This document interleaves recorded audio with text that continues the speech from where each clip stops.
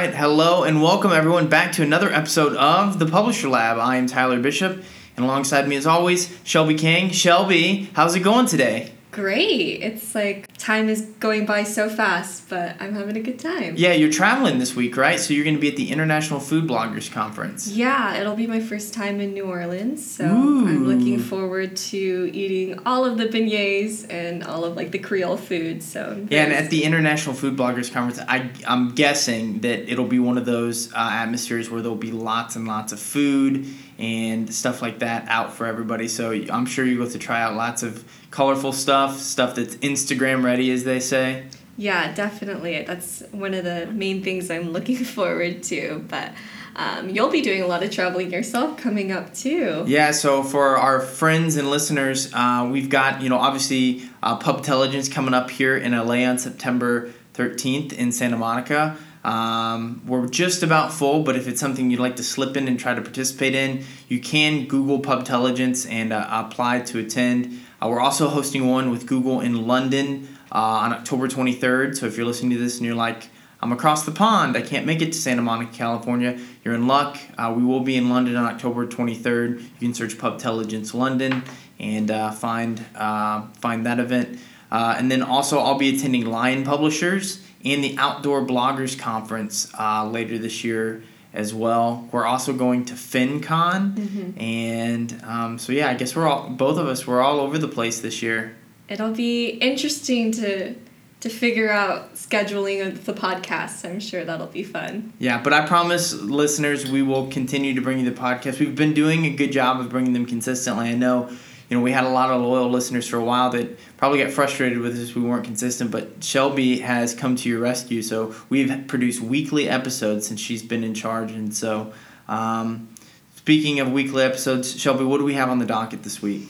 Starting as always with some updates from Google. Oh boy. Wanted to start with the Google Search Console and some of the updates or new features that they'll be adding. So with these updates, you'll be able to manage users and permissions directly in the new Google Search Console. Along with that, you'll be able to add sites and validate ownership. You'll be able to actually pull a mobile usability report. And finally, you'll also be able to pull link reports. And so those reports include data such as which sites link to you the most, what are the top sites that are linking to your page, and much more. If these features aren't available to you right now, you can expect to see them very soon. Yeah, it's really interesting.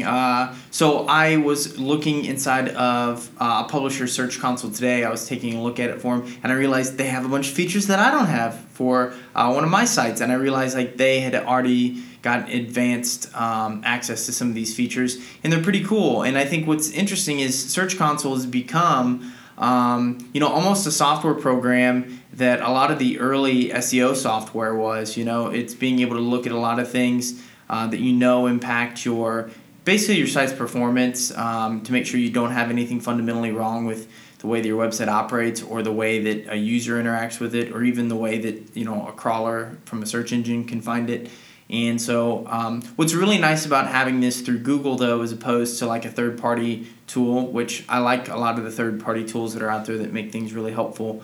But when you have it from Google, you can actually look at it straight from the source. So you can basically say, is Google having a hard time crawling my site? So you may see a drop in traffic and say, well, maybe Google's not crawling my site or something along those lines, or it's not indexing pages properly. You can go look, and you can see what links is Google reading that are, heading to your site, that are heading away from your site, and then how do you manage people that are, essentially in charge of monitoring these things for your site. So I think this is great, and I love the way that Search Console is continuing to evolve. I don't know if you follow any of the search team of Google's on Twitter, but they're constantly getting feedback from publishers and webmasters, and so it sounds like they've really incorporated a lot of this. So yeah, I'm a fan. Thumbs up from me. Speaking of Google and Twitter, there were actually a couple of tidbits that got clarified on Twitter about search rankings.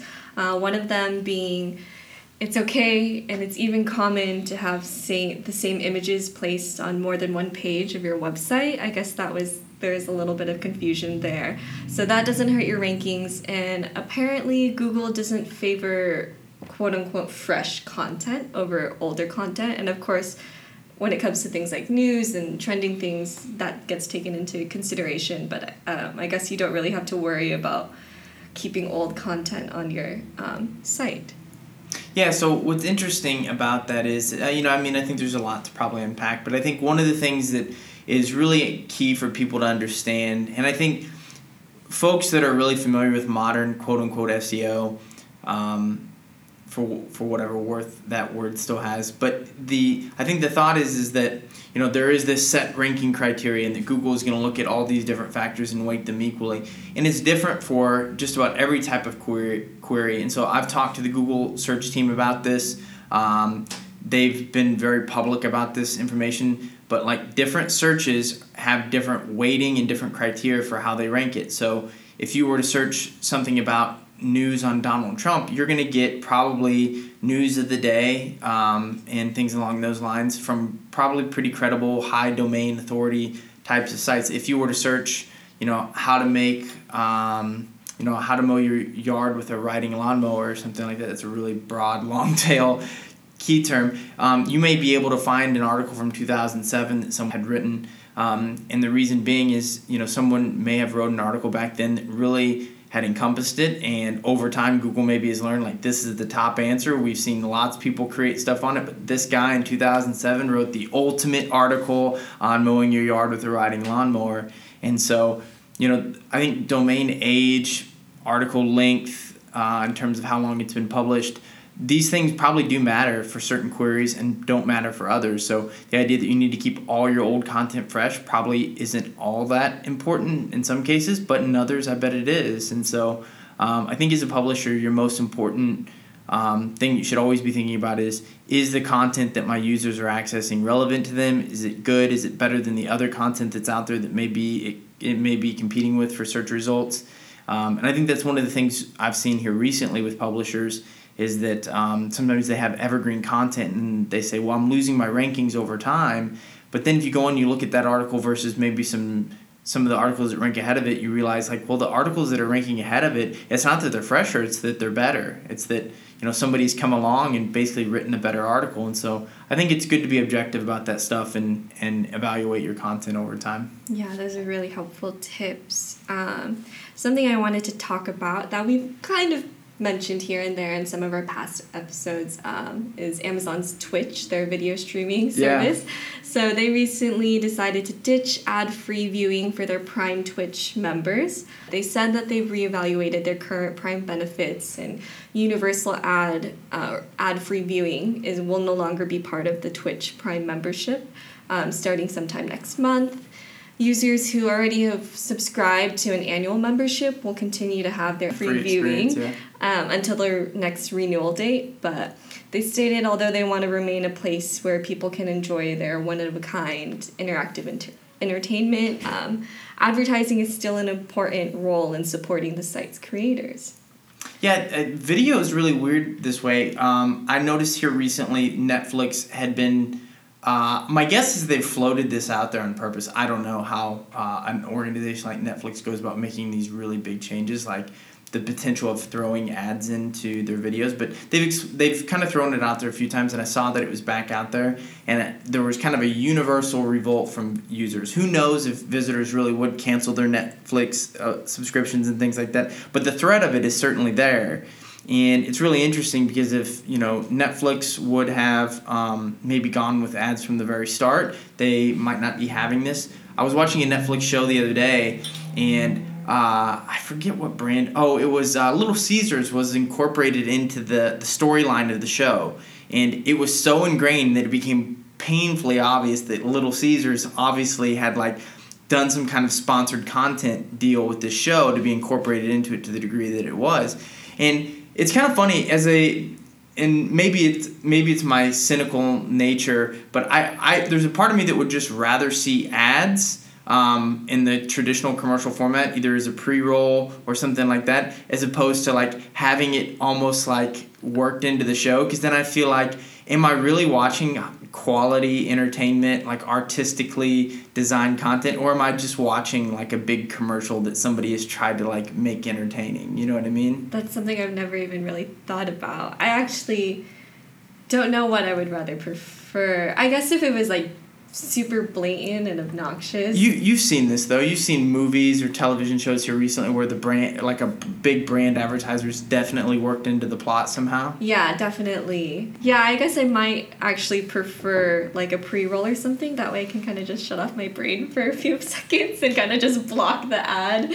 But I think what's interesting is that video, the relationship that people have with video advertising versus display advertising in general, like all forms of display, like, you know, billboards and even digital display, I think is very different because I think, you know, where you have like billboards or even, you know, display content or display inside of content, it can kind of catch your eye, right? And you can be like, oh, cool, that's a cool Adidas ad or whatever it is. And then maybe it's for something you're interested in. Maybe you either click on it or then, you know, you see the billboard and then you go to the website or something like that because maybe it's something you're interested in. But if not, you can just passively ignore it, right? With video, it's like, no, it's like almost somebody grabs your face and it's like, for the next 30 seconds, 15 seconds, 6 seconds, you have to pay attention to this, you know what I mean? And so like you said, the question becomes is like, oh, well, when do I shut my brain off, you know what I mean? And I think that that's something that people have to be careful with video advertising in general is it's not the same thing as display advertising. I don't know, would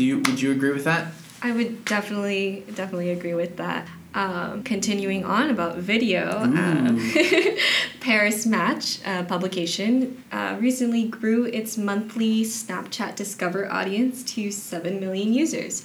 And so there's been a lot out about how Snapchat continuing to grow in profits, yet their user base is kind of declining. But Paris Match has spent the last couple years developing its approach to reach a younger audience and found that the key is to include a mix of topics rather than focusing on a specific area.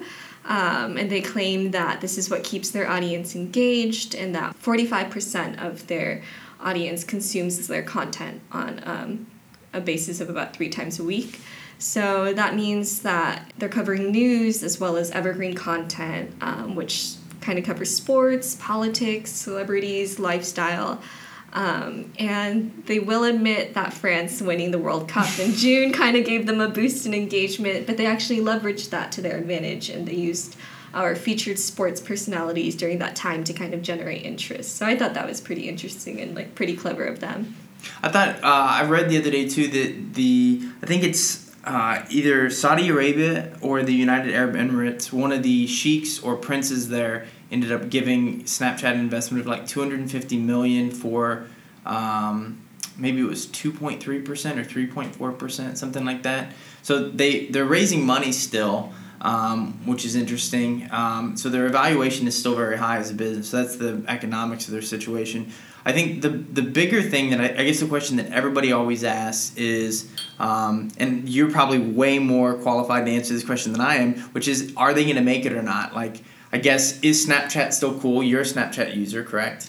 I am a Snapchat user. I don't actually use it anymore for like sending messages or like talking with my friends. I actually pretty much only use it as a platform to like read articles and get information. So it's definitely, I feel like their focus has definitely shifted and they've realized that like people, this is what we're using it for. I think Snapchat will make it out. I think they will. So, I mean, just based on what you've said, I mean, the theory is they can lose users as long as the users that they do have are starting to use it the way that you've described. I think the question becomes, you know, Facebook, you know, Instagram even to a certain extent, because I feel like that window's still open. Even Twitter, like their time in the shine, you know, like their time that they had to collect users and kind of like live at their peak, like was pretty long. When you think about the time that Facebook was quote unquote cool and the amount of users there were, you know, not just your mom and dad creating Facebook accounts and things like that, was really long. So they have this massive user base they've built, and so they've leveraged that platform to offer a lot of great things that keep people, even that may not use the core platform, like, well, I have a Facebook account because I use it for this or that or whatever. Same can be said for Instagram and Twitter and those platforms as well. Snapchat has had a very small window, and the audience has been pretty small as well. It's largely been, I would say, millennials and Generation Z. And I guess the question now is this generation that is probably between the ages of like maybe 10 and 16 right now, are they adopting Snapchat, or has Snapchat like lost the appeal to this audience? And if the case is yes, then I think Snapchat may have some challenges moving forward, because they have this very small window in which they accumulated users, and now they're maybe bleeding them. Seems a little. I have one complaint about Snapchat is that, I mean, number one, they have those like non-skippable video ads, but they're also playing ads for the Scary Movie, and I can't skip the Scary. Is it the one where it tries to surprise you?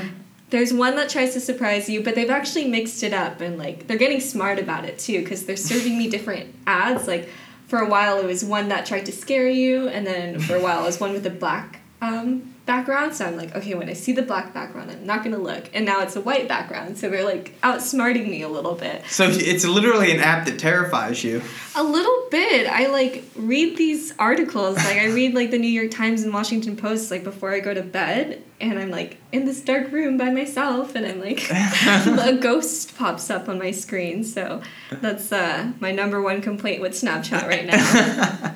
You know, one of the things that I felt like, and this is a complete aside, you know, I felt like a long time ago Snapchat had a huge opportunity. They started selling the Snap glasses. Do you remember those? The sunglasses that had the Snapchat filters built in and all that kind of stuff.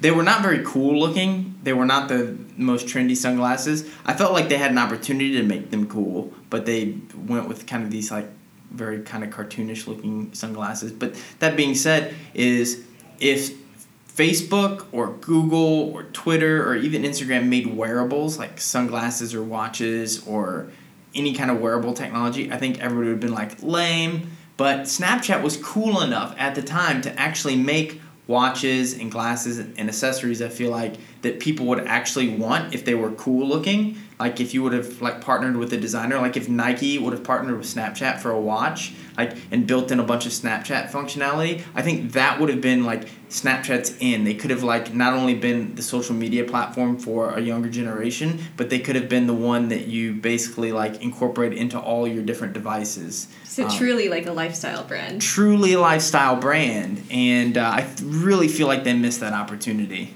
That's a shame. If only you were working at Snapchat during that time. Snapchat, you missed out. You missed out. The last thing I have on deck is a survey by Pew Research Center about social posts and their ability to change people's minds. So a recent survey showed that 14% of U.S. adults said that they've changed their views over the past year because of something they've seen on their social feeds. And that 14% was the average across all age, demographic, political groups.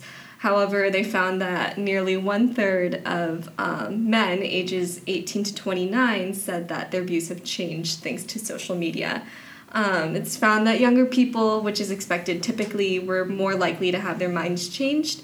And with that being said, the recent data or other recent data also shows that 41% of men surveyed said that influencers affect their purchase decisions compared to only 30% of women. That's interesting. I would say that's generally positive. I read in the Scientific American this morning that only 66% of millennials felt strongly that the world was actually round, which that made me very concerned. That's actually really concerning. I'm a little bit surprised. So I guess when you can look at changing opinion is a good thing and a bad thing, and that whenever you look at it in that context, because that was literally the first thing I thought about was like people change their views. But that being said, I think it does give us, I think the ability, the kind of it showing the ability to change people's minds. As a publisher, you can look at this and basically say like, you know, as much as we battle against these platforms, from time to time we talk about this a lot. You can't build your entire business on top of one of these platforms because it's just dangerous for all the cautionary tales that we've talked about on the show before.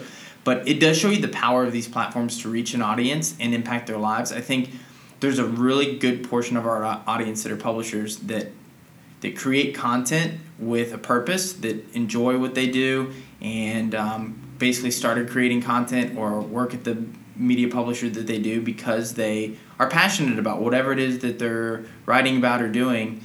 And I think it probably makes us all feel good that we have the ability to impact the lives of other people.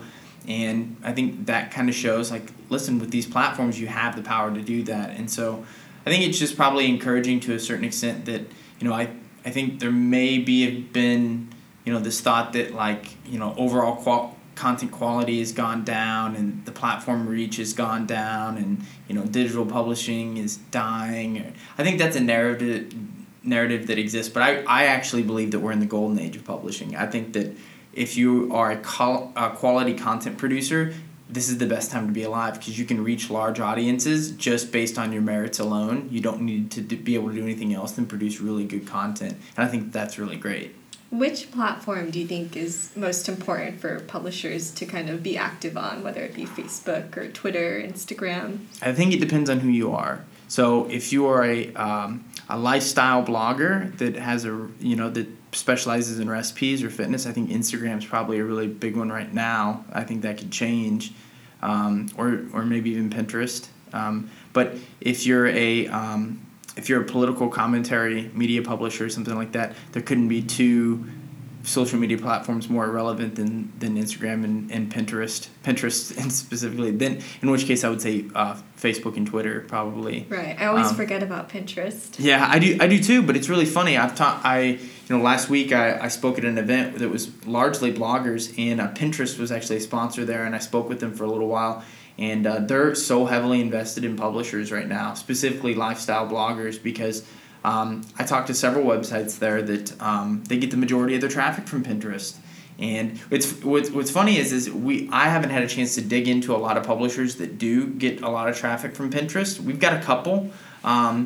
But when I started asking them some of the particulars about it, most of them didn't really understand how it worked. They were like, well, I get a lot of traffic from Pinterest, but if it stopped tomorrow, I really wouldn't know what to do different, which is very frightening to me. And so I think, I think it just really depends on who you are and what your topics are. But if you look at every social media platform and you say, I'm not really on any of them successfully, maybe try to figure out where other people that are producing content like you are at, because one of them is probably a fit. You can probably leverage one of them to your benefit. Definitely.